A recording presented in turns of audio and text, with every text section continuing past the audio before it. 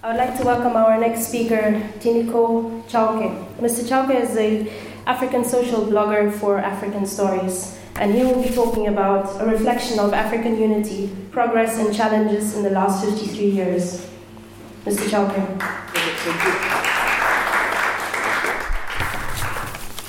Good evening. Tonight I feel honored to be part of Africa Day, COC 2016. I blog about African issues in areas such as politics, social issues and culture.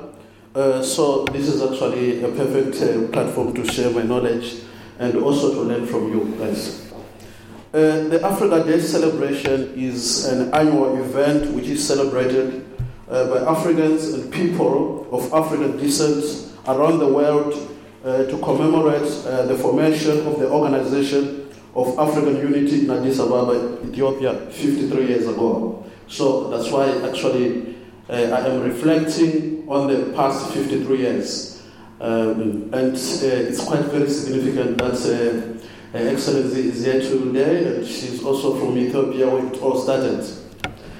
The organization aimed to coordinate and intensify political, economic, and cultural cooperation between African states in order to achieve a better life for the people of Africa. In other words, on this day we celebrate unity, culture, people, and a continent on the rise. The Organization of African Unity struggled to enforce its decision, and its lack of a standing army made interventions impossible. The policy of non-interference in affairs of member states also limited its effectiveness. Thus, when human rights were violated, as in Uganda under Idi Amin in the 1970s and during the Rwandan genocide in 1994, the OAU was powerless to stop them. The OAU did little to protect the rights and liberties of African citizens from their own political leaders. The OAU was, however, successful in some respects. The members of the OAU stood together within the United Nations to safeguard African interests, especially in the respect of lingering colonialism. So in some ways, its pursuit of African unity was successful. The OAU was replaced by the African Union in 2002. In the last 14 years, it has managed to restore the credibility of African organization.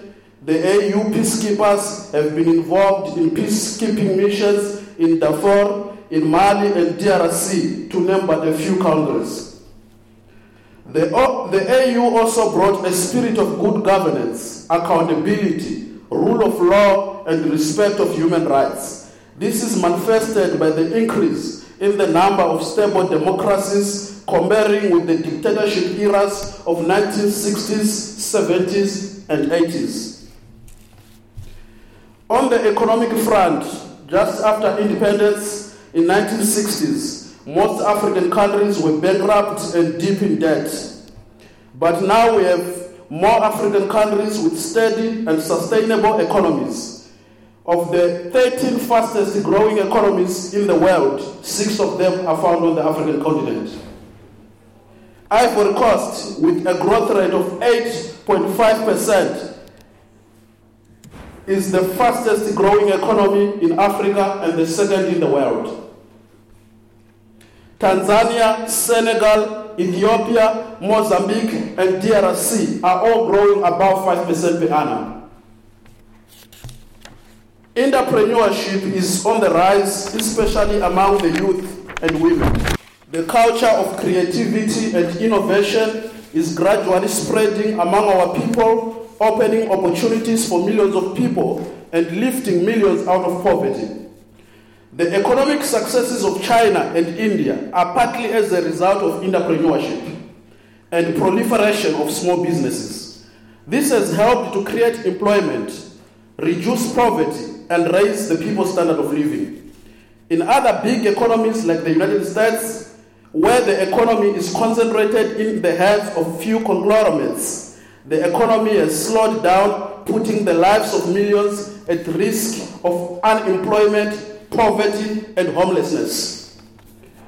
We have to acknowledge that despite these successes, Africa still faces numerous challenges. Undemocratic regimes still operate with impunity.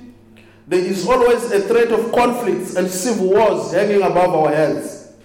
Conflicts in Darfur, in South Sudan, in Central African Republic, in Burundi are destabilizing Africa and preventing full cooperation and development. Ecological problems such as drought with recurring famines, desertification, and lack of ecological sustainability still faces us today.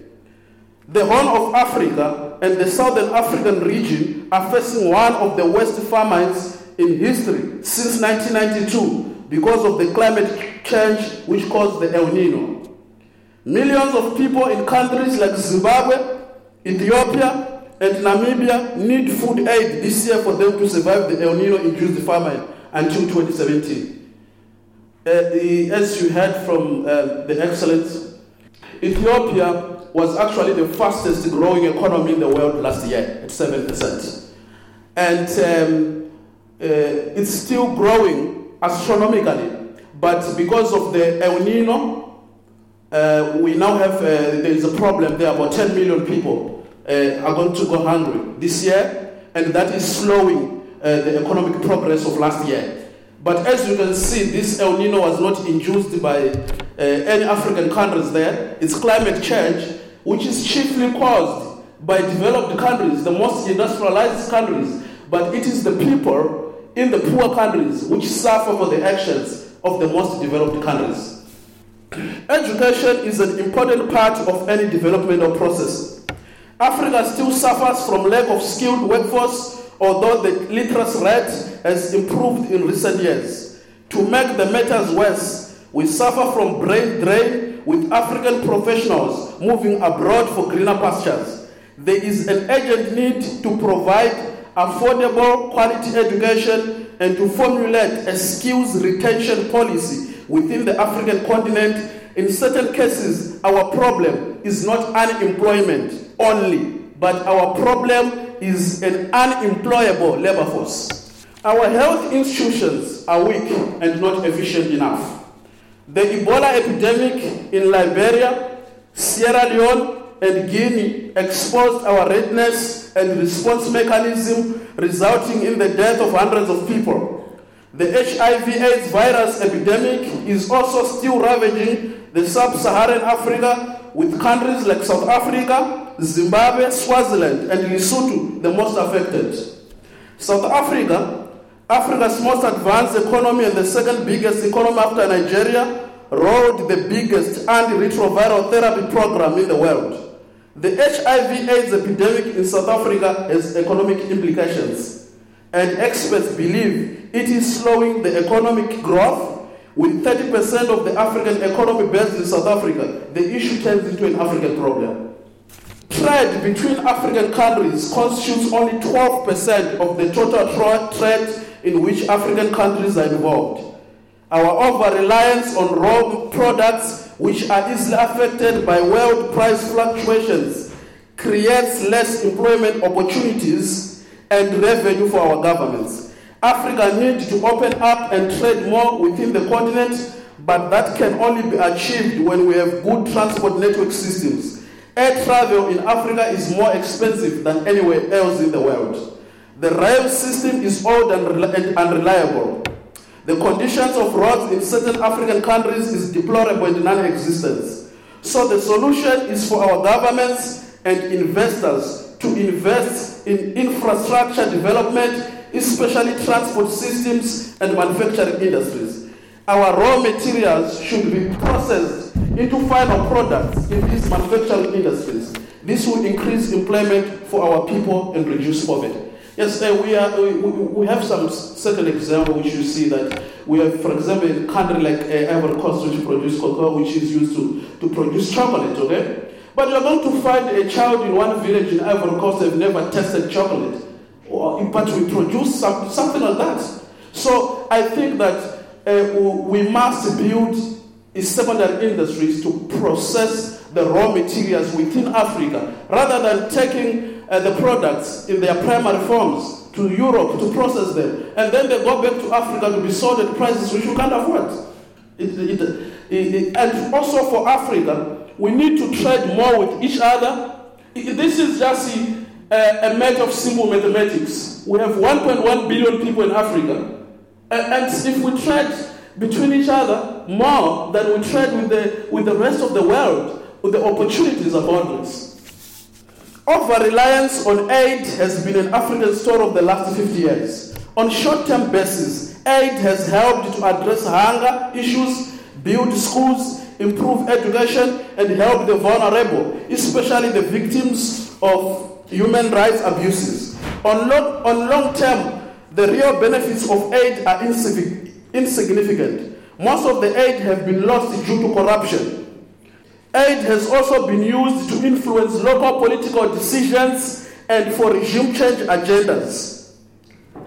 It is the time the Western African relationship changes from that one of aid givers and aid recipients to equal trade partners. Europe should invest in infrastructure development, education, and health. Africa is blessed with a lot of natural resources, and Europe has technology and finance. Let us form a symbiotic relationship which benefits both sides for the good of our citizens.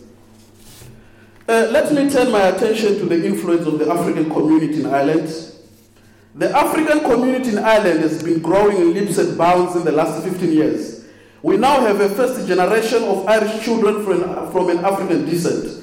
The welcoming part on the side of the Irish people has been quite fantastic. As Ireland becomes a home to an increasing number of African people, we are slowly seeing a merge of culture and the emergence of a cosmopolitan environment. I attended a music event some weeks ago in Clarion Hotel there, and where I saw like black and white young hip-hop artists sharing a stage. A lot of people actually think that rapping is a black thing, but I was actually listening to white rappers that day and I was really impressed. That showed me a gradual change of culture and integration which we are all witnessing among us. It means that we can bridge the gap between us irrespective of our differences, between the color of our skins, forge unity and fight racial discrimination. I have to point though that African people in this country still faces discrimination in many areas. It is very difficult for people of African descent to get decent employment. A lot of them end up living on social welfare, and to the people seeing that trend, then they perceive that no, Africans are just lazy. The government and the employers need to give African people a fair chance and conduct interview on the basis of qualifications and experience, not on the color of their skin. I have to agree that this problem does not face Africans only, but foreign people too, from other European countries and other continents, except in the cases where their language skills are needed. Our history of colonialism, slavery, and discrimination has caused us to have a general feeling of inadequacy, or what we call inferiority complex. This is manifested by extreme submissiveness or aggressiveness in some instances. We have to love ourselves first, be proud of who we are, and walk with our heads high before we accept other people to accept us. In conclusion, I would like to highlight a few issues which affect us in one way or another. As we celebrate Africa Day, we should not forget that there are thousands of people stuck in direct provisions. Most of us present here have been there. It is our duty to be in solidarity with them and to raise awareness about their plight.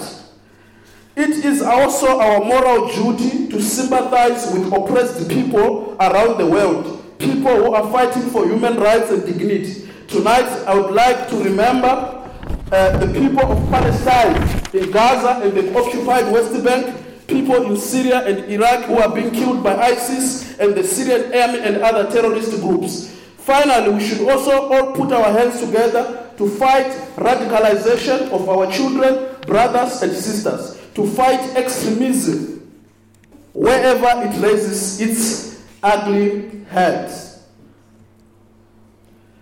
Viva Africa, Africa Unite. Thank you.